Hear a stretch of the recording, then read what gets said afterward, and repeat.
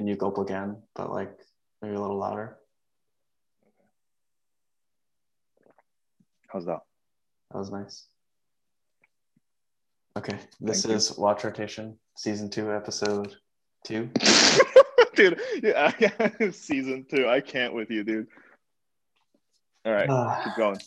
All right. I was gonna say this is Hodinkee Radio, actually.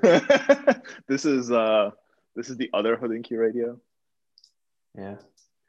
Hold on, we're on season 2, episode 2. Yep. Wow, this is the most irregular show ever. Yeah, I think it was about 2 months in between the last episode. That's okay. All right, dude. Wanna just catch up real quick as to what's new? Oh yeah, okay.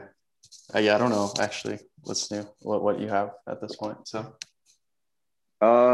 since 2 months ago or a month ago or so, well, I got most recently. I got the Roger Dubuis back, the like sector dial homage one. So that's kind of cool. I bought it from a guy in Switzerland, actually. This one is like even a nicer condition than the one I had before, so I'm pretty happy with it. And I'm sort of in a sort of position where I don't think I should be keeping both this and the Patek sector dial Calatrava. So in the process of deciding which one I want to sort of, keep long term, I guess. The Patek had the popular vote. It did, but just marginally. And it's also very hard to like judge these watches based on a picture because sort of when you hold them from all the different angles, and I think the quality, it's strange. So like the case is probably the same quality on both. You have a little bit more detailing on the Dubuis, I think, because of the like concave bezel and the brushed sides are really nice. The movement is easily better on the Patek. Like the finishing is just nicer. They're both supposedly Geneva seal, but the modified Longines and the Dubuis it's just not there. Like it's nice, but it's not quite Patek level. How do they compare but I think to the Chopard? I think the Chopard is even higher than the Patek, honestly. Yeah, I think so, like the 1.96 Chopard is nicer than the Patek easily. Yeah. If you just examined like the finishing, I don't know like mechanics and stuff like that, but it's fairly obvious to my eye at least. What watches have you had that are nicer than the Chopard so far? Besides like your Datograph, I guess. I was gonna say the 1815 that I have, the movement in it is like it's different. Like the finishing is quite different. The bevels aren't as like deep, but like everything is really buttoned up. But I was just gonna run back to the Dubuis versus the Patek. I think the dial on the Dubuis is nicer than on the Patek. Like the Patek just has like a simple printed dial. I don't know, the differentiation between the sectors and like the center part is not that stark. They're both like just a shade of silver, whereas on the Dubuis the sector is very silver, like it's brushed, and then the inner part is like a cream color. It's really nice. And then there's like a little step in between, and it has applied markers and stuff like that too. It's just a higher execution, I would say. That's all. The Patek by design, just like because I think the Patek was by design. Are you asking if it's made like this by design? No. Sorry, I said something that didn't make sense, I guess. I prefer the Patek based on the design. That's what I was saying. Oh, okay. Yeah, I think the Patek is attractive in a way that like it kind of ties back to those old like 96 Calatravas that were like made in stainless steel with simple sector dials that are just printed, right? Like it's a nice design. I agree with you. It's definitely a little bit more sporty, I think, than the Dubuis. And I think that's what's attractive about this watch. And I think the watch is a little bit overpriced now, actually. If you compare it to like, I was just talking to a friend of mine, because you can buy an annual calendar Moonface Power Reserve Patek for like 30. And this thing sells for like 22, I guess now, maybe 24. I've seen some listed. And I've seen that annual calendar listed as low as like 25, but it was just discontinued. So obviously all of them jumped to around 30. But before the discontinuation, the price difference, I think you can still find them for around 27. So like, it's a few grand, but you're getting a whole lot more complication Yeah. and a nicer execution too on the dial. I think that one has like applied everything, and it's just has a moon phase and all that. I just think the one that you have works casually very well. It does. I agree. It really does. One thought I had was to get the one. It's also an annual calendar, the 5205, I believe it is. It's the one that has like the hollowed out lugs. Let me see. That one is over 30, but that's a sick watch. Eventually, maybe. Anyway, so that's the newest thing. Anything new with you? I'm trying to look up that watch that you were just talking about. The 5205, the blue. I think it's 5205. Yeah, 5205. No, I want the 5205G with a like the lighter color dial. I see blue and I see like a dark gray. I don't know.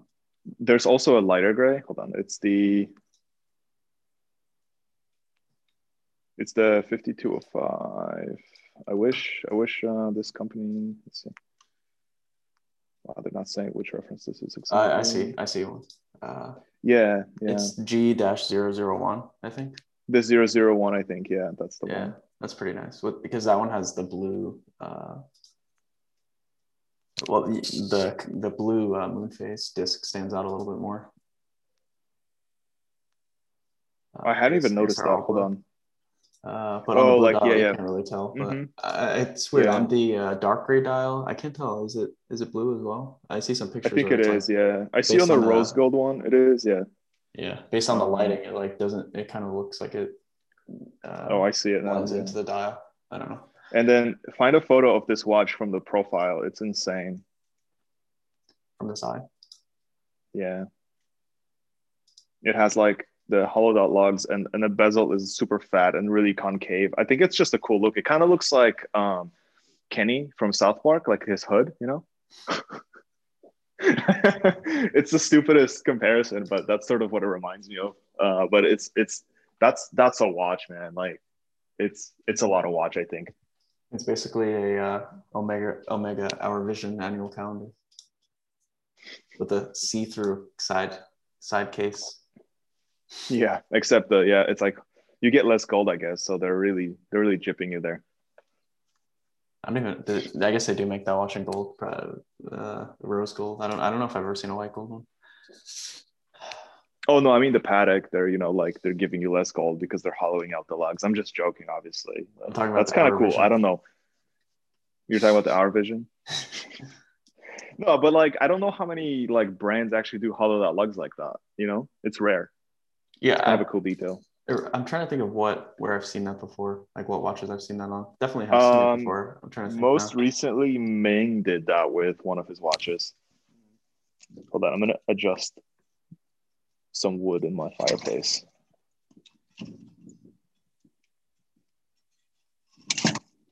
Okay. Yeah. So I don't know, man. I mean, it's sort of a good decision to be able to make, I guess. I think the Dubuis, I have a more sort of like personal connection to the Dubuis. Like that watch makes me feel something, whereas the Patek is like, I think I'm attracted to it because of the name, and that's not sort of what I normally go after. Mm-hmm. Yeah. Anyway, you had an Aerospace, right? Yeah, briefly. One of a kind Aerospace. Someone asked you about it, right? Do you want to talk about it? Did someone ask me about it? I thought someone asked you about the Aerospace. Yeah. I don't know. It's pretty cool. I mean, I always buy Aerospaces and Breitling professional watches because I'm a professional. And yeah. Oh yes. So I found this one online. I was looking for a white dial because usually those are like the least common in my experience, and and I've just always wanted to try one because I've had like a lot of the other dial colors. So I found this one and I was like about to buy it, and then the person who was selling it, they're like, oh yeah, it's actually like the outside is kind of like pink. I was like, what? Like that doesn't make any sense. Like they never made like a pink, like they never made any version that you could have like swapped parts. It doesn't even make any sense. And so I got like pictures and everything, and then I started doing a little bit of research, and it just the white paint faded over time and it just became pink for like salmon, I guess. Pink. I don't know. It depends on That's so strange, if man. you're trying to maximize resale value, they say salmon. Um, It's so true. um, so yeah, it's pretty cool actually. It looked pretty sweet, and the salmon with the very strong Breitling blue AR goes pretty nicely. So what made you sort of decide to sell it? Were you just kind of like not in the, you didn't want to like add any watches, you just wanted to check this out and kind of sell it, or? No, I mean I was gonna like hang on to it, but then I just I mean I don't, I don't have that many watches right now, so I'm not really in like Hmm. a keeping mode, but I need like one more, so I was kind of on the hunt. So I was gonna wear the aerospace, and then I decided to buy this Tudor that I have now, so I sold the aerospace. Mm, So Tudor okay. North Flag, stainless steel. Wait, hold on. Repeat this. I missed it. You bought a North Flag? No, I'm joking. That watch sucks. I got confused. Uh, Honestly, I don't hate it. Like, if you look at the entire Tudor collection, I do not hate that watch. Like, if you were to have me pick a watch from their collection, you know, no, I can't relate with you on that one. what's better? Like the 58, Blackbay 58, maybe. No, I don't like that watch either. Also because of how popular it is. I know, It's but actually not that nice, honestly. Also, um, it's yeah, it's hold on, for the price, for the MSRP. I don't think it's horrible actually, I no, because that watch is like what, 3,400 MSRP or something like that, or 36 on the bracelet. I don't know. I mean, I've tried it. I've tried them on. Just I don't It's like know. half the price of what's like the Seamaster, like 6,000 something. If you compare it like that, it's, I think Yeah, but it's like not the I don't know. I worst. feel like if you get a Seamaster, you're getting like a real thing. If you buy the Tudor, you're getting like something that's trying to be something else.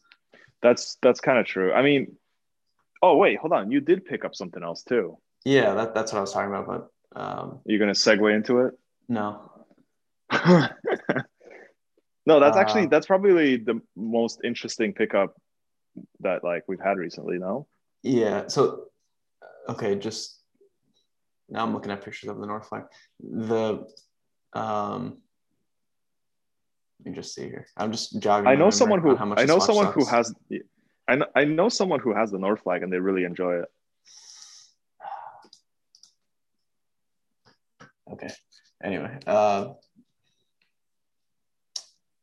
trying to think of what is their like best watch that Tudor makes right now. I honestly just think the red Black Bay would just wasn't terrible, just the red one because it's kind of different. And before they started making Yeah, all these colors, I just think the and like the regular GMT, Black I Bay hate. is too big though. I don't like the GMT. I think that's actually one If of the worst watches they make. if they would have just come out with I actually like the Tudor Chrono. The Black Bay Chrono kind of looks interesting because it's a Breitling, I guess. But the if they came out with the 58 case, but just like the red dial, and like that was the only one that they made, I think that would be probably better for me. Wait, like 58 case in the red bezel? Yeah, I think I said dial. I meant bezel. Yeah. So if they came Yeah, out with that'd like the be that. first Black Bay, but if it was the 58 size, and then they just stopped, and they just like I know. stopped being a That's the company thing. anymore, and they just shut down, closed the doors. They made too many of them, too many variants. I think that sort of diluted the whole Black Bay thing.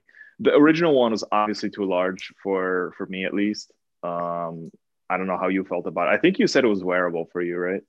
Yeah, no, it's fine. I mean, it's like But pretty normal. I mean, it's just like it's not pleasant to wear. Like it doesn't really like. no, I I mean the find that there are slab like case is like horrible. more angles that like look really bad on the watch than there are that look like decent. Like a Yeah, lot of like the watches, barrel. you have like one angle that looks terrible, and then like the rest of them it looks pretty good. This watch it like looks bad on almost all angles, and then there's like maybe one or two where it looks good. Yeah, like the barrel down view, I thought looked pretty bad on that watch because the case is just like a slab, you know. Yeah, yeah. I mean that looks Um, bad, and then like I don't know, even like the chunky like bracelet and everything. Yeah, that's just I don't know. yeah, and then on the new one, they messed up because they did the like full riveting. I know a lot of people have that watch and they enjoy it, and that's fine. It's just like It could have been great, but I feel like it's not great sort of Oh, by design, I you found my know? favorite tutor. I know what my favorite tutor is. Like favorite current production tutor. Yes, which I think you probably know this, but you probably won't be able to think of it on the spot because you probably don't know it exists. I mean, I feel like you don't hate the Pelagos. No, it's the advisor, the alarm one. Oh, but isn't that like 43 millimeter in like a dressy type case? It's like very ugly, but it's just different and it's kind of like unique in what it does. And for that reason, it's my favorite tutor. I know, but how large is that? It's like 43, 42. Yeah, It's no, titanium that's and steel. It has like a mixture, which is kind of weird. but I know, but I don't know. You have to have a large wrist to wear a dressy type watch like that. If they redo this watch and make it like a reasonable size, which they probably can't because of the movement, but um, if they redo this watch and actually make it kind of like more of a vintage throwback, which is like sad to say, but uh, just the old style was kind of just like a regular 36 millimeter Datejust case with like an alarm Yeah, within yeah. it. The old advisors were like a Datejust, right? Like that's sort of what it Yeah, looked like. I remember. Yeah, if they were to do something like that, it'd be sick. But the movement's cool, be like for as far as alarm watches go, because yeah. it tells you the power reserve of like the alarm winding, and it also has an on-off button because most alarm watches, when you wind them, um, it will go off at like within the next 12 hours at some point, unless you keep changing it, like you don't keep advancing it. So this you can actually turn the alarm off, which is cool. You can disengage it. Nice. Uh, and it's a GMT, I Yeah, think, as well. I think it is. Yeah, because like the volcano alarm, right? Like you can't really turn that off. Like Oh, it's it not a you just have GMT. to let it. Sorry. You just have to let the volcano like run out, right? So this one has like an on-off thing. That's Yeah, cool. and so some alarm watches also, if you leave them with the alarm not wound, then the hammer just like jiggles around while you move your wrist. Oh, really? Huh. Interesting. Yeah, there's like no I tension, like no like nothing to hold it. that that wasn't the case with the volcano I had. That you just like it just runs out and it does nothing. But I am still trying to find another one of those. Actually, the 39 millimeter or the 38 millimeter president. That was the cricket. That was a cool watch, man. I like that a lot. I love alarm watches, but I haven't had one in a very long time. Uh, that would be You've like had some memo boxes, right? yeah, that would be like one way for Tudor to like. I think I would have to buy that watch if they kept the same feature, like same functionality, but then just made it into a better case. I think I would have to buy Mm. that honestly. Um, but anyway, so this is kind of actually a decent segue because I'm looking into their catalog now, and if you see on like a lot of their watches, let's say like not even the black face, like none of the popular ones, like those other shit watches that they make, um, Mm-hmm. that are like $2,000.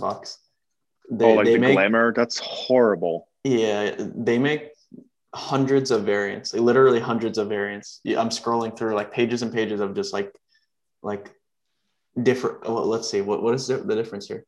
Um, I don't know, like just different, like tens of different dials and like sizes and colors and bracelets, everything. I think Um, that's what they're trying to do is kind of imitate the Datejust, right? Because the Datejust also comes in like thousands of variants. I don't know. I guess Because how like many the you have tutor, a bracelet choice, you have a bezel choice, and then you have what I guess like let me precious guess. metal and then dial color, like three options for Let me like the hack their normal website, see what sizes. happens. Let me get on this. I don't know. It seems like a lot more than the day chest, but anyway. Um,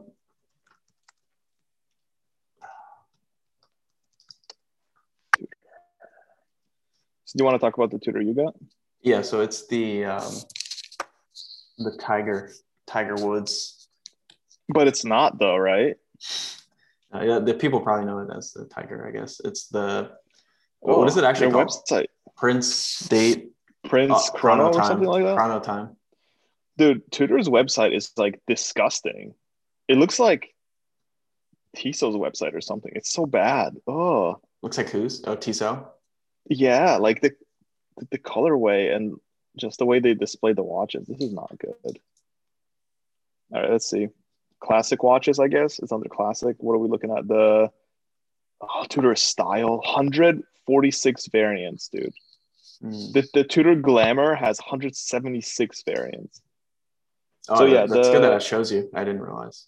the Tudor style is it essentially looks like a Datejust you buy from like Alibaba. This is horrible. Yeah. This is So absolutely so horrible. Look at if the centering of that date. Oh, for anyone that knows anything about the Prince Chrono Time or the Tiger or the fake Daytona, whatever it is, they made like a ton of variants as well, which I didn't realize they kind of still did that. But do you want to give the reference for yours? there's a few different ones. There's 79260 and there's 79280 for Okay. like just there's like one's newer and one's older. Pretty much the same thing to be honest. Um, mine's a 79260 and I have mine is the like sort of porcelain looking white dial, like a shiny white with black subregisters, like classic Panda with the black bezel. No tiger, no tiger writing. No tiger. So having no tiger on a die actually adds value to that watch, is my understanding. Yeah, I'm pretty sure we talked about this watch before because I had a black one like when we like years Yeah. ago when we used to do podcasting. Yeah, dude. So Blackberry 58, I mean it's 3,700 retail. I don't think that's terrible for the watch. I guess.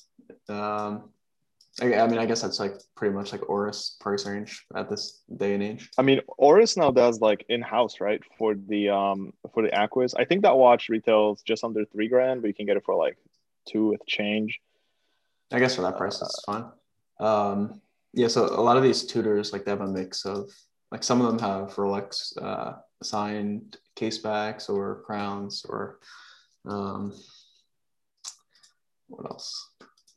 Yeah, so yours is primarily Tudor branded, but it doesn't have the tiger on the dial. So it's kind of strange, right? Like, and does yours have that like slab case or is it rounded case from the side? Now the slab case is the big block, which is 79170. Is that more 79170. desirable or less desirable? That's, I mean, that's more desirable by me probably, but in general, they're worth more. Those may have plastic crystals. I think that would probably make them more valuable. Uh, can you fact check that right now? No, dude. What is it? Seven. What's the reference? 79170.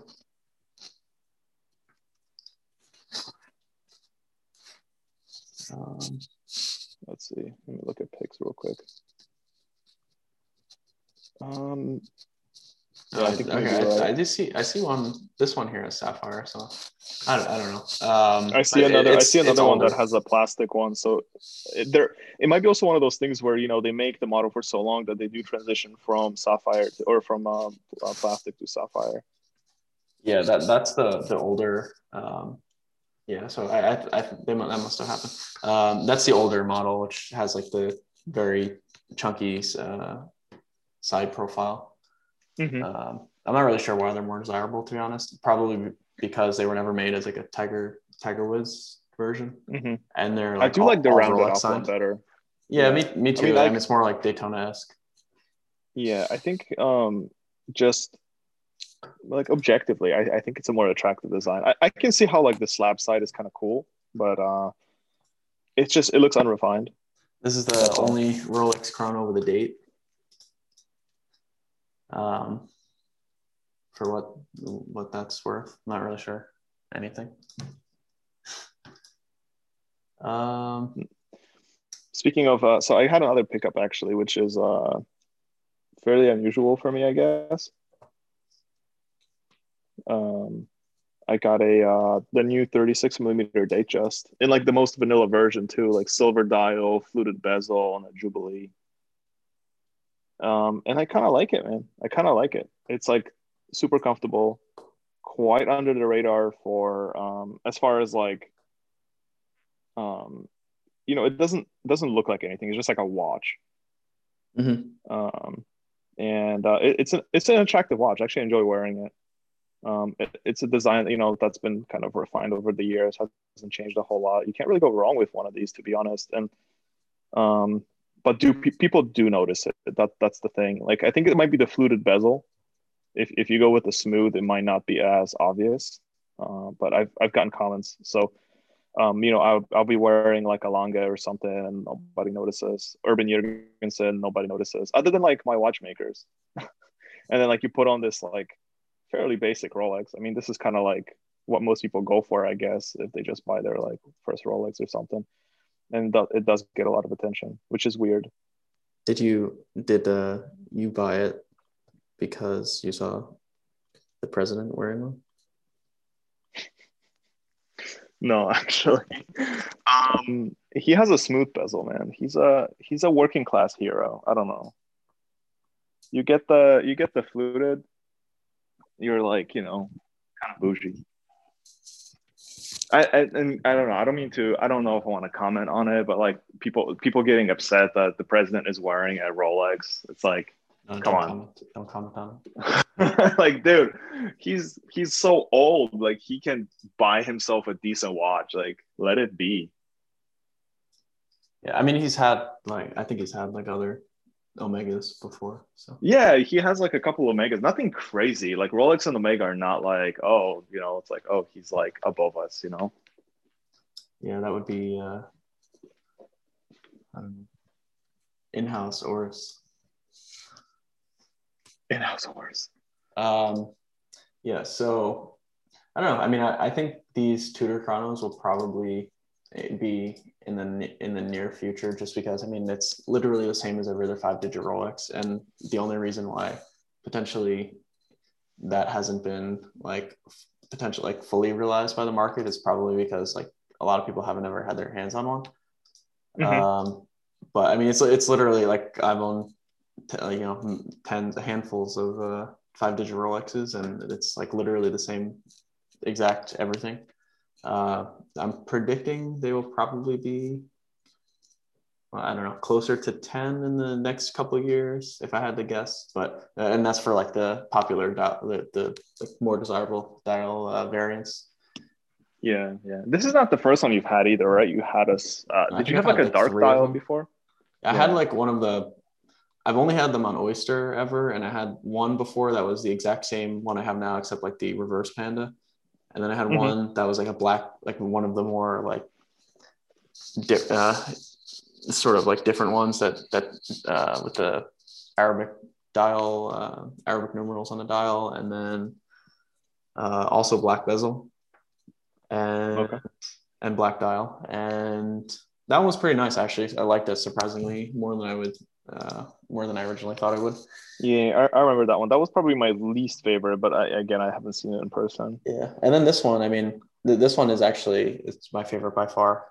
This white dial with the like shiny sort of like enamel like texture is super nice.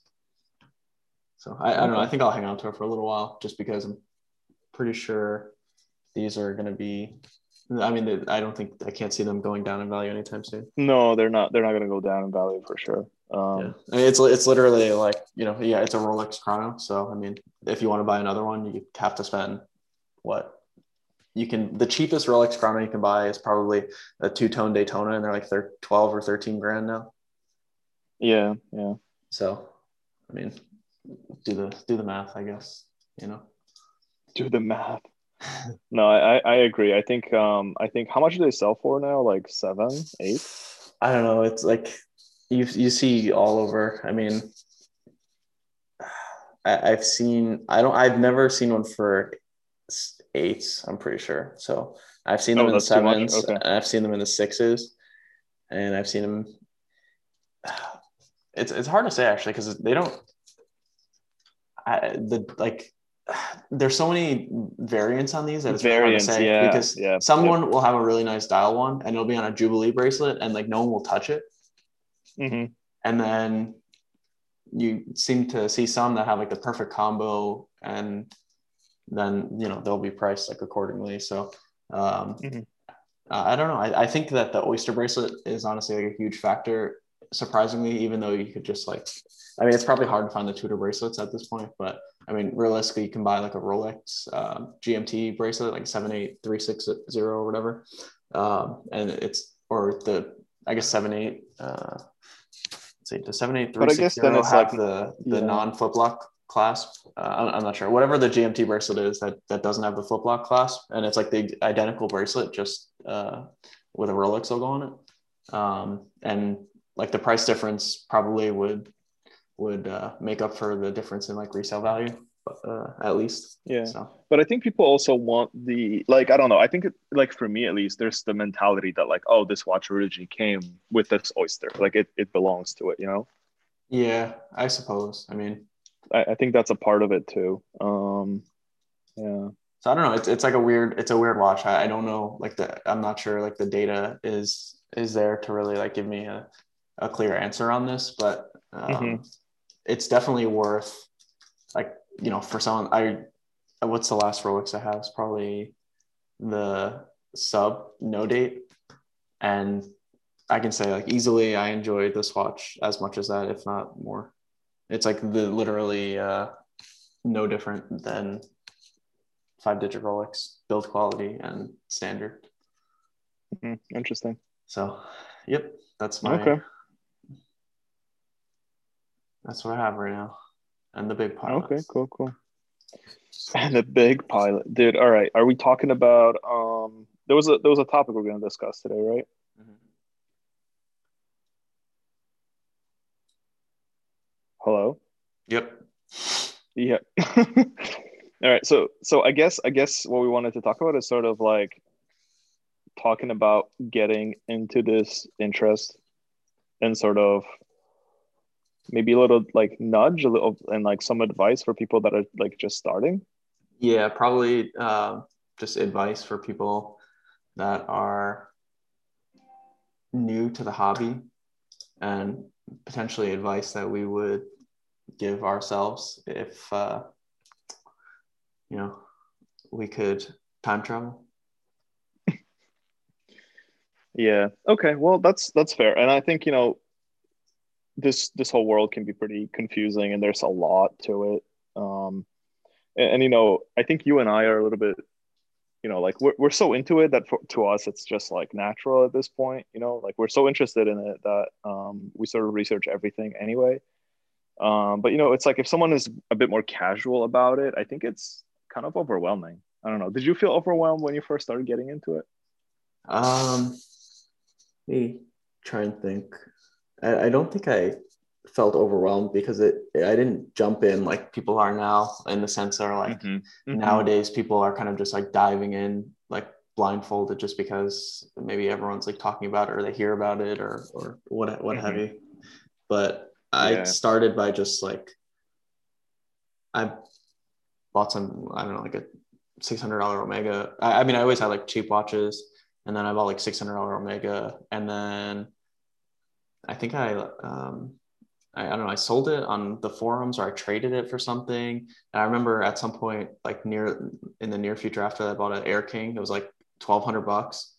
And then I traded it to someone who's actually like fairly well known uh, Speedmaster dealer on the forums. And I traded it to him with like a few $100 on top for like a Speedmaster, which at the time was worth like, um,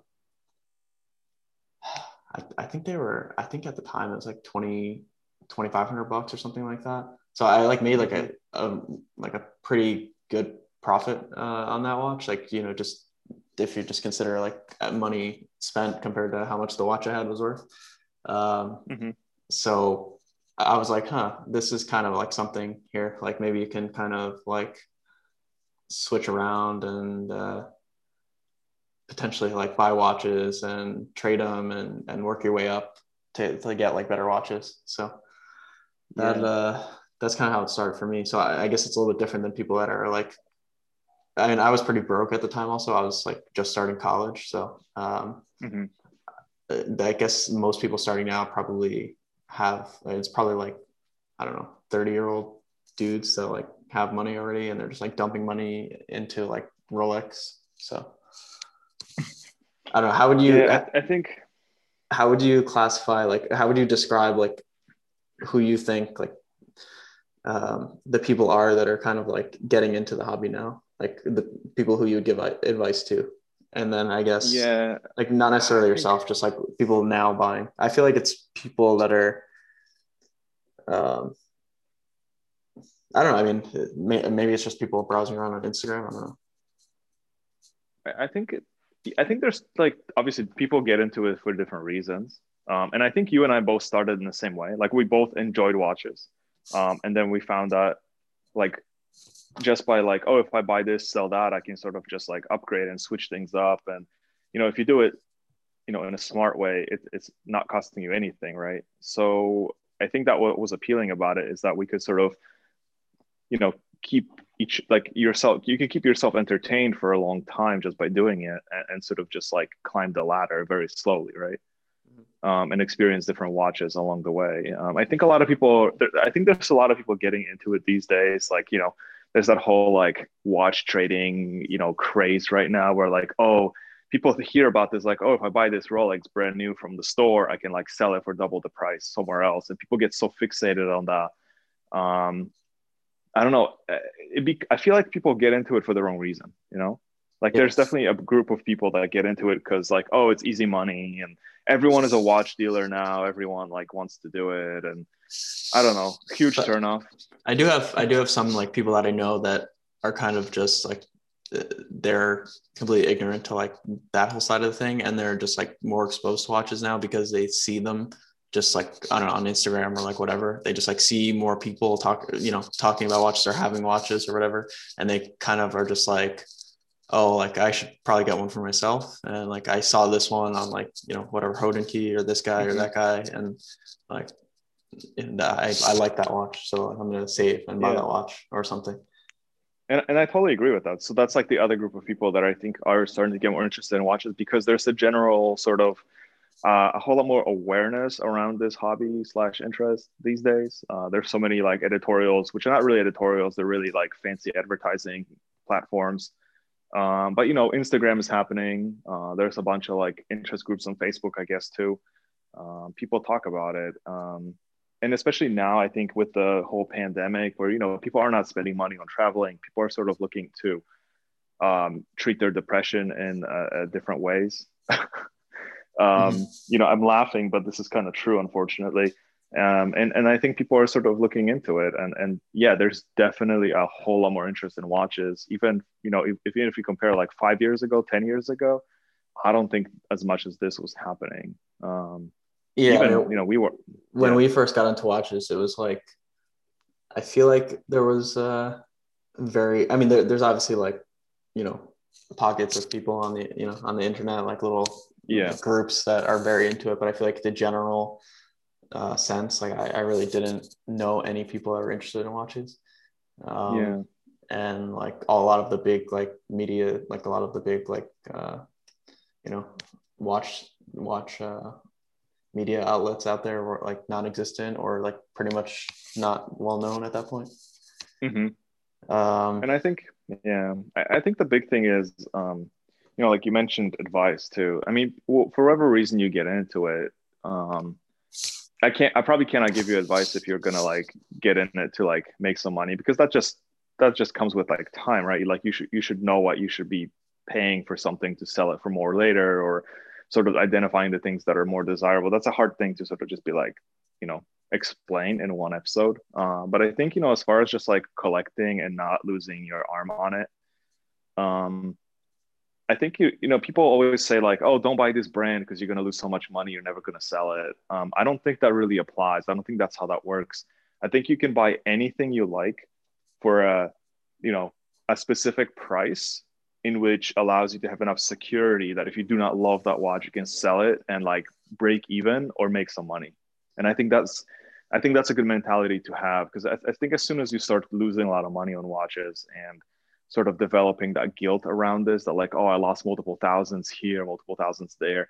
It's just like, can you still have fun? I mean, I guess if you have a lot of money and you don't care about this, then you can, feel free to do that.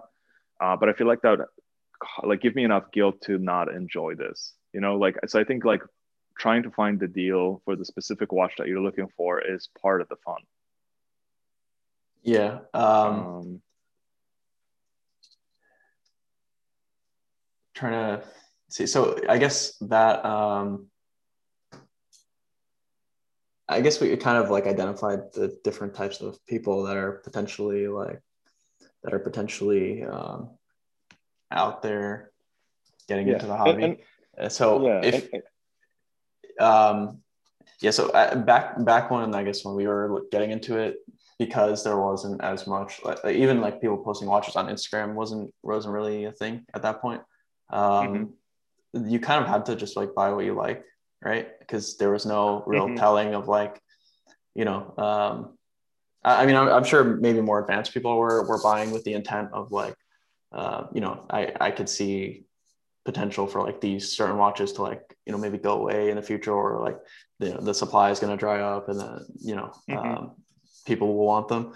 But I think it was more so to the sense, you didn't really know if there were other people out there that liked that same watch that you liked, so there was no way to tell like, okay, I'm buying this because I think it's going to go up in value or anything like that. You pretty much just had to buy it because you liked it, and then that's pretty much True. it.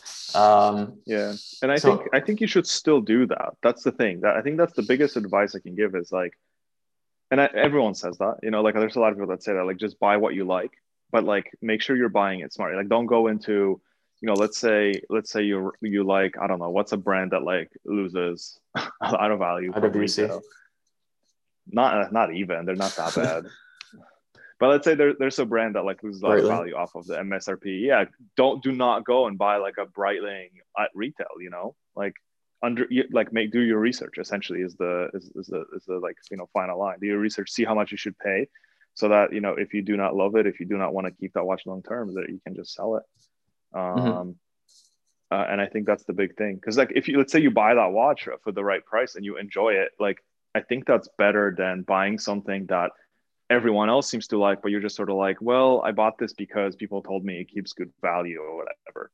Like people fixate on that value thing a whole lot, which I guess it's a big part of this, but I think you can put that as a secondary, on a secondary level of importance if you sort of do the homework up front. Mm-hmm. Um, I don't know. Pretty simple. Like there's not that much else to it, right? Yeah, but how can you make sure? I mean, like obviously you're only really getting exposed to watches that you see out Mm-hmm. there. So how can you make sure that you're really only like buying something that you like, and you're not necessarily just buying like watches that you see other people promoting? I mean, I feel like that should just be kind of natural, right? You see something, you like it, you research it, you see someone, you might be interested in specs of the watch. Okay, so you need something that is, waterproof. You want a specific type of movement, things like that. Just sort of tailor a watch that to yourself that you will like, and do not, focus on sort of the hype. And the hype will catch up. That's the thing. Like if you sort of identify a watch that has a lot of merit and that is, usually underpriced, you buy that watch, you enjoy it. I've seen it more than once where like a pattern develops, or other people also, it happens to them too. It's like, oh, this watch kind of is inexpensive for what it is. And, it may lack in like one area, like it's not an amazing brand name. Like, I don't know, you can look at like Chopard, for example, right? Like these, we just talked about it, this 1.96 movement. We just said that it's better quality than Patek. And I mean, I've picked them up for like $5,000 even recently. So it's not um, you just have to just sort of look at the whole picture. Like this watch you're getting a gold case, you're getting a Geneva seal finish movement. It's a micro rotor. The dial is, true guilloche. It's a nice men's dress size. It's like if all those things applied and the name of the dial said, honestly, anything else, it would be multiples of that. And I mean, the extreme example is Ralph Lauren watches, right? Um, Mm-hmm. like I do have a chrono now. It's a JLC movement. And I mean, you can pick them up for a third of the price of a JLC branded chrono. And the quality is, I would say, as far as the case goes and the dial, very similar. And you had the is it the 846? I think the dress one, the square one. Um, yeah, the classic, whatever. That Yeah. I mean, like for how much those watches were selling, that's a good value, right? yeah. If that is something you're after. Like if you don't like that watch, that could be, just sort of like, well, yeah, it's gold, it has a Piaget movement, but I hate it and it's too small. Like I don't like the way it looks, then don't buy it.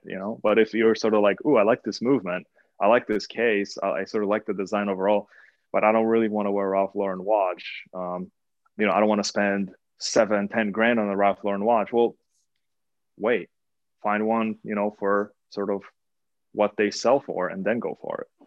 So And then you're mhm.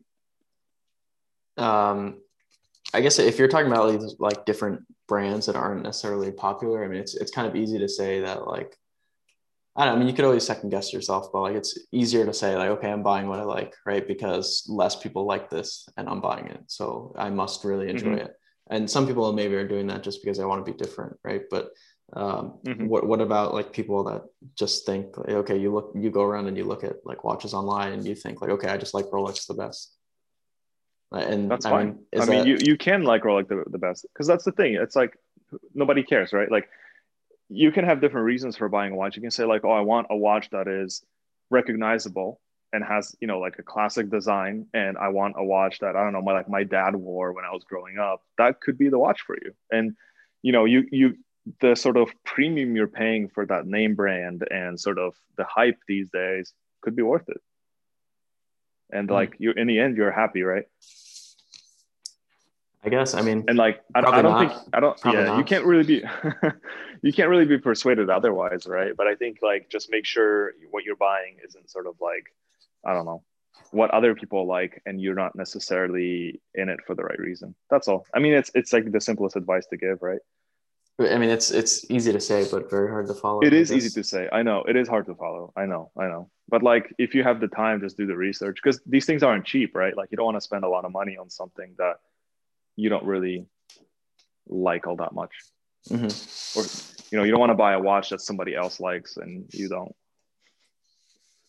So do you think people starting off should sort of work their way up, or should they just go big? Because I feel like there's a lot of people that Yeah. I feel are kind of just like jumping in or like diving in, like I was saying before. So do you think that that's smart, or do you think people should ease into it and buy like something cheaper and then sort of build their way up? Yeah, I mean, I do have a theory about this. I don't know. What do you think? And then maybe I'll go after you. I guess it really depends on your experience, but I mean, I don't think you should just dive into something like maybe in the tent, like let's say just jump in and buy like maybe $6,000 to $10,000 watch unless you have some Hmm. experience with some watches a little bit cheaper, just from like a handling perspective. I don't think it's smart just buy something that you potentially don't know how to like use and how to operate in a correct way. Like for example, if you try to like swap a strap and it's like your first time swapping a strap and you're on like a $10,000 watch, you're probably going to do a lot of damage. Hmm. Um, and you kind of only gain that with like experience. But then Hmm. at the other side of things, it's like, okay, if you start buying like, I don't know, like Oris's, or if you start buying like, I don't know, some of these cheaper watches, it could like potentially cost you not that much money, but with hundreds of dollars, just because like potentially the market out there is not like as strong, and you might like buy retail, like buy an Oris, let's say Hmm. retail, and then realize it's worth like half of maybe what you're paying. Hmm. So it's hard to say, honestly. Um, but Hmm. those are like the two things I would think about. It's like I kind of want to recommend like, hey, you should have something first. So maybe it's like stick to with something popular and like stick with something you can get like at market price, and like sort of jump in, maybe get like a Speedmaster or like something like very just like very easy to sell and like with a set price, and sort of experience it and then go into something afterwards. I don't know. Yeah. What do you think about I that? I'm not sure. I think I agree with you because I think there's a couple benefits to starting off slow. One of them is obviously the experience. Like you get to sort of build it up from, sort of lower level, more affordable watches, and you kind of get to enjoy them along the way. And sort of as you progress, it's almost like you're just sort of upgrading, right? So it allows you to, I think, appreciate the finer details on the watches that are a little bit in the higher price brackets. So if you go straight there, I don't know, I feel like you might be missing out on the whole experience of sort of getting to that level. And sometimes it's just like people just sort of focus on the end game, right? They're like, oh, I want that watch and that watch and that watch, and I'll be like happy. But maybe getting there is also can be as enjoyable as sort of just all these watches that if you can experience those watches along the way and not lose an arm and a leg on them, like isn't that worth something? Yeah, I guess part of it also is um that like your tastes kind of change as you True, that's go true. along. So Yeah. like maybe you buy something and then like you realize, hey, this is not what I like, and you're stuck with it. But that's kind of just telling people to buy Rolex more, right? Because you're not going to lose money. So it's kind of like hard to advise that as well. Hmm. Because then they'd say, okay, let me just buy, like, if it's my first watch, if I'm gonna just go all in, then I should just buy a Rolex, because then if I sell it later on, then it doesn't matter.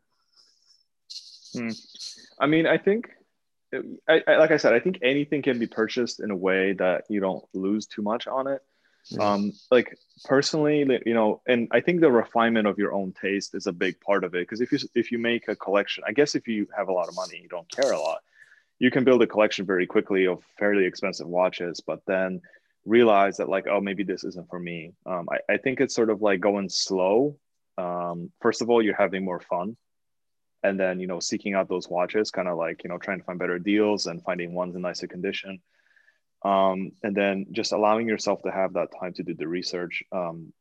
You can sort of tailor your taste by the time you get to the higher levels, where when you get there, your watches are you sort of buy exactly what you're going to enjoy down the line for longer term. Do you think that it's um kind of a decent strategy for people to just buy and sort of try and keep their watches for as long as possible, if not like just forever, and just buy your watches and keep them, and even if your like taste kind of changes, you still have it as like a, just that's what I was into at that time, and so I have it, and then later on, um maybe you'll like it again later.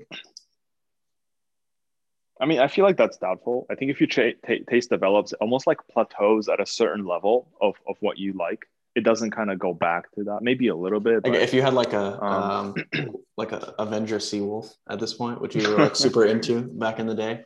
I was super into those back But in if the you day. Yeah. had like that same one that you had like back like 8 years ago or whatever, would you not enjoy it even if you didn't wear it? You would just like have it, and it would be like, okay, I was really into this at that time. I guess a little bit, but probably not enough to like keep that money tied up in that watch. Like I would prefer to sell it and buy actually something I enjoy at this moment in this time. I I think you can be sentimental like that with watches of lesser value. Like, oh, the first watch I ever bought, like first automatic watch I ever bought, like some Seiko. It's like the value of it is so insignificant compared to where most people are these days with watches that um um are you going to pause? Sorry, we had technical difficulties. Mark's coffee exploded.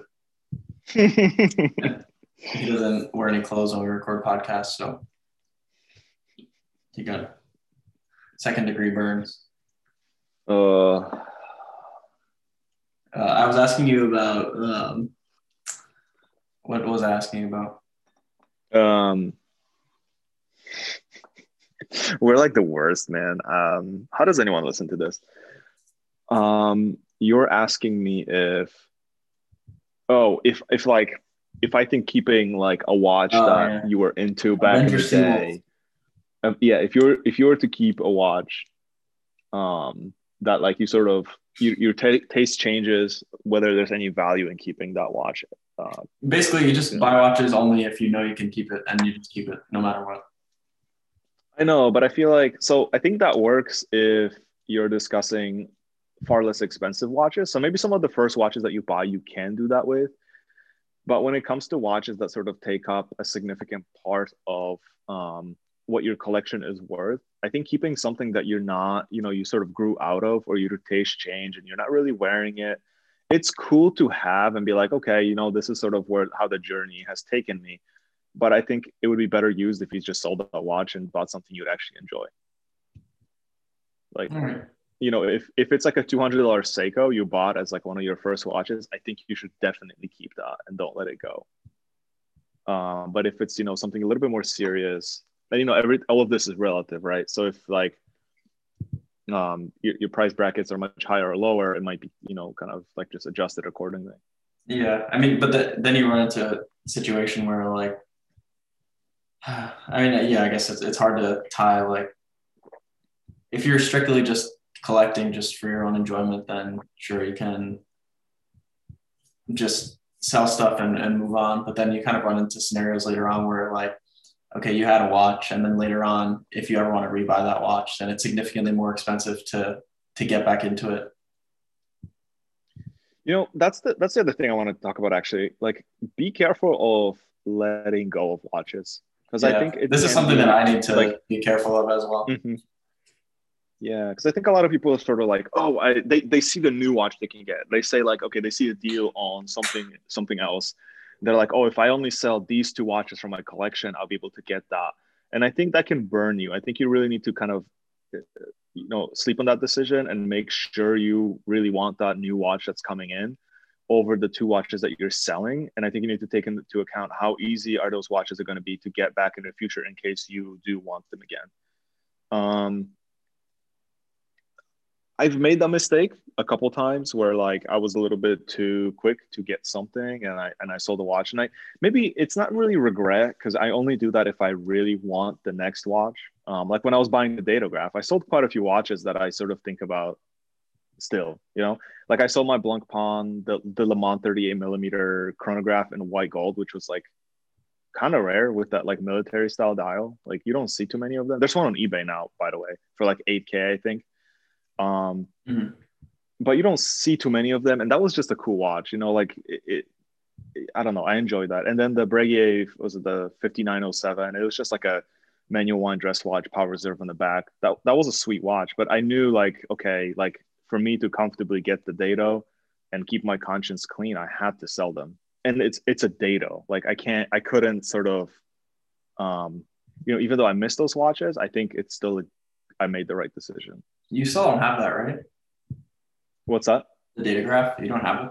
Yeah, it's in service. I do have it. It's just in service. Well, yeah, I mean, I know you own it, but yeah. Yeah, probably. There was someone else I was talking to who sent in their Lange 1 at the same time as I sent in my Datograph, and they got their watch back. But obviously, the complexity of fixing, and his was like fairly beat up, maybe not as bad.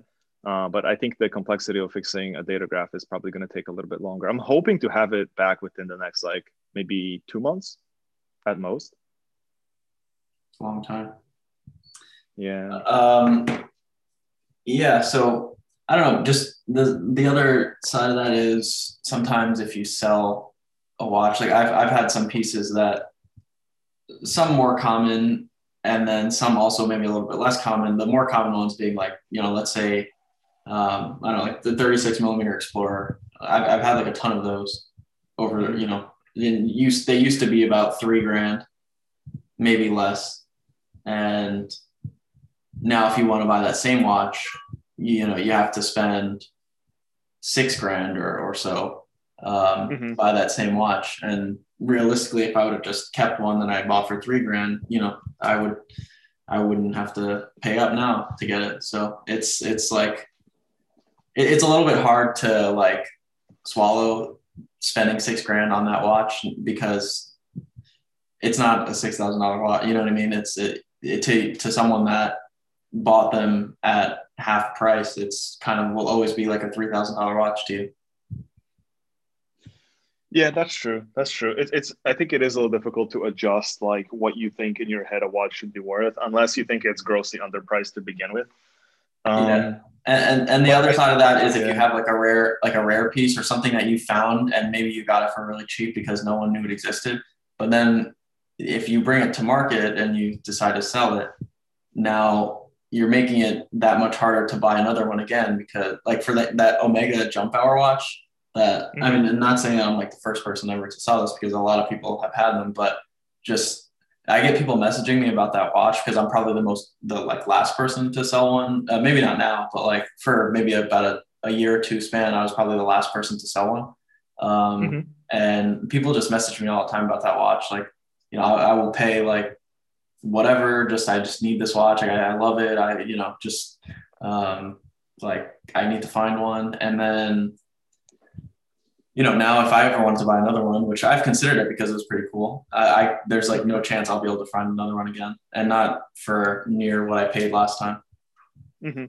I So think you bring up like a pretty important point with that. In the past, when I needed to make, like let's call it financial room in a collection to buy something new, I would target the watches that I knew I could replace in the future, like yeah, without much issue. Like even like maybe they'll be a little bit more expensive, but I know like I could find another one in the future. So I think another victim of when I bought the 1815, actually, I sold my Glashütte, the Panda Reserve, and I love that watch, like the blue dial one. But I knew you if can I buy that really wanted that anytime. watch, you can buy that watch anytime, and you can probably buy it for the same price that I did. It's like that watch isn't going anywhere. It's still current production.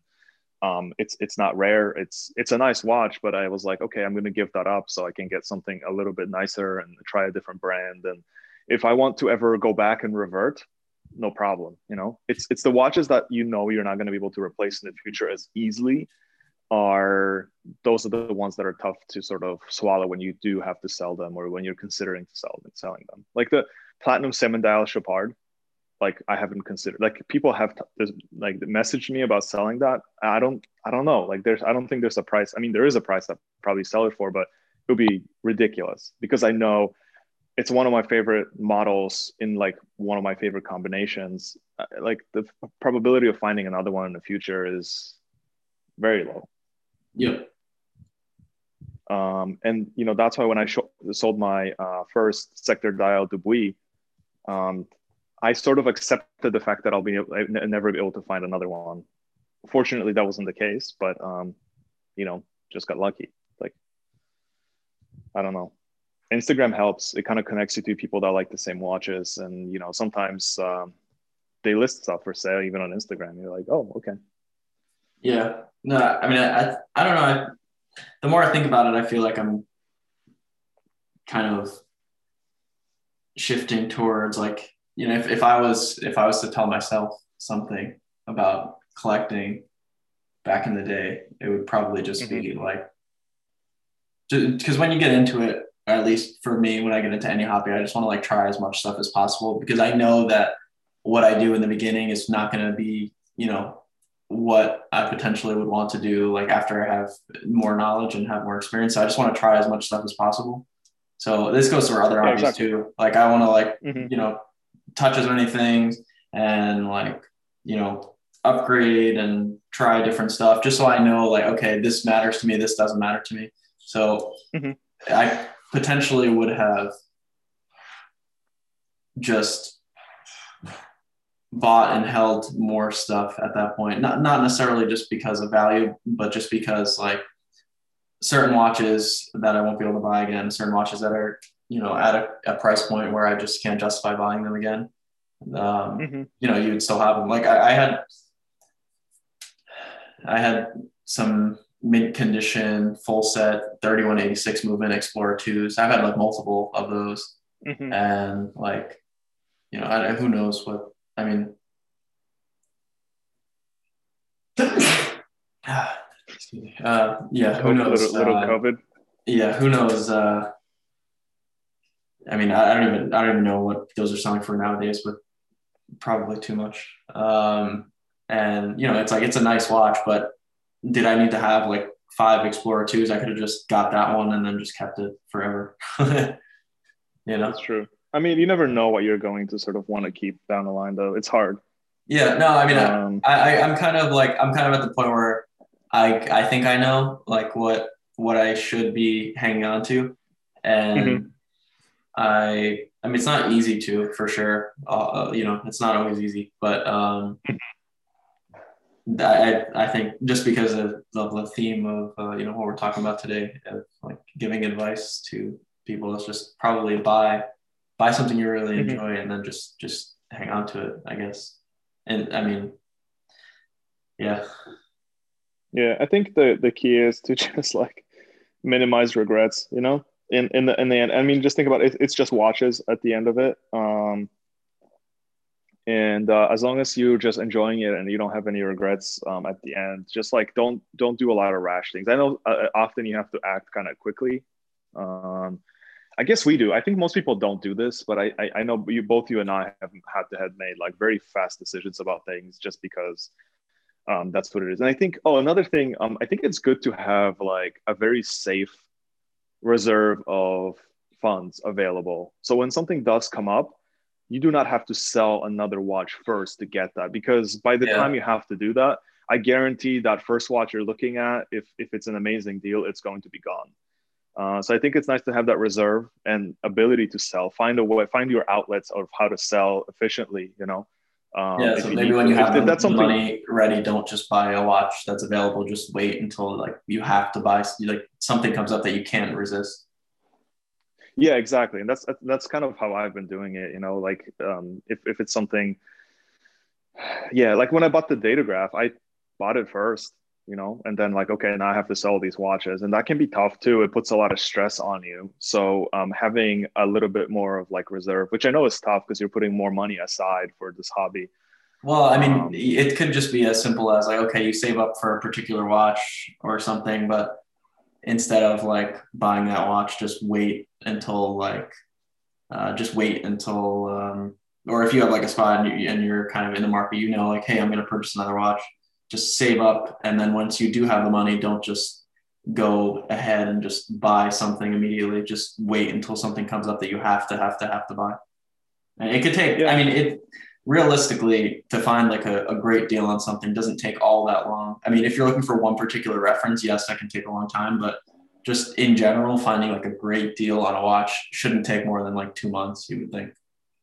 yeah, that's true. That's Like true. If you roughly have every like a two list of months, you see watches you're something after, yeah. that's like a great deal, Yeah, even just I on mean, because eBay. if you have a exactly, because if you have a list of watches you're after, just sort of target the ones that come up at like good deals in a good condition, and sort of start with those. Don't necessarily. I don't know. I know a lot of people that don't do that. They're just sort of like, okay, this is what I want next. They go to the AD, they get their 20% discount, and they just buy it. Um, I don't know. Yeah, I mean, it's hard to give like answers here, but I mean, I don't know. What would you in like a general sense, what advice would you give yourself when you were starting out? I mean, yeah. Myself, oh man. uh, I mean, it's it's honestly not a whole lot. I think it's something you need to just like experience on your own. I do appreciate that I had the chance to like go through all these different watches that I've owned over the years. Um, but it, I would give myself advice about my own preferences now, so I could start sort of building a collection based on that way before. But you can't know that ahead of time. I think Well, just yeah, like and being I mean, patient. if there's Yeah, something that you could stick to, that's a little bit more general, like, yeah. and I think being patient and like and sort of just like thinking through your decisions is important. Um, Again, like not being too rash about what you're doing, because that can sort of backfire, and then that's how you sort of develop regrets, and you let go of things that you didn't want to let go of. And again, dude, we're talking in the terms of like how we do watches, where we like kind of buy and sell and kind of like try things out, and then eventually add to like that permanent collection. well, Most people probably just. I mean, What's that? I usually like, I don't know. In the past, I haven't held too many watches for like permanent collection, just because I don't see them as being like all that important. Just watches in general, it's just like I enjoy them in like the time frame when I have them, and then I don't see it all that as being like such an important thing or in the past, I didn't see it as being such an important thing in the sense of like, okay, I need to have this in my possession forever. Mm-hmm. It's more so like, okay, I enjoy it and I appreciate it for what it is. And then when I get tired of it, I'm like, okay, like I'll try something else. But it has backfired in the sense where I can't always enjoy the same quality of watches without spending significantly more money at this point. Um, Mm-hmm. just because like, the market has changed. So I have been sort of thinking in the sense of like, okay, when I have something now, I should just hang on to it. So yeah, but I know you've always bought in the sense of like, at least in the past like few years, definitely longer than me.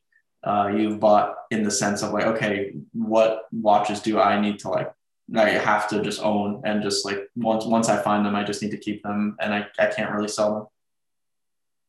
Yeah, and I think it really does come down to like, we all have those watches that are like that.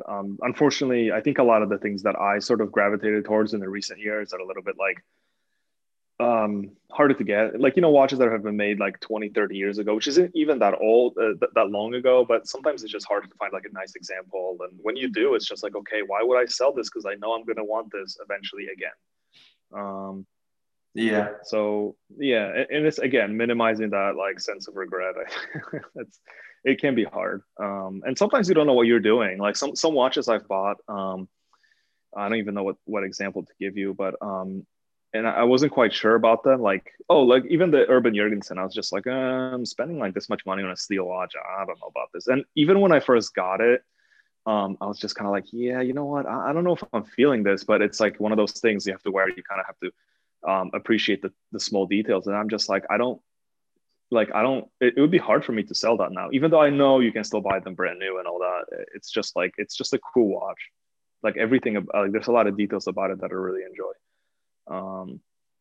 So yeah, All right. I think this is I think probably we're going to good. confuse more people than, yeah, it's going to confuse more people than help probably.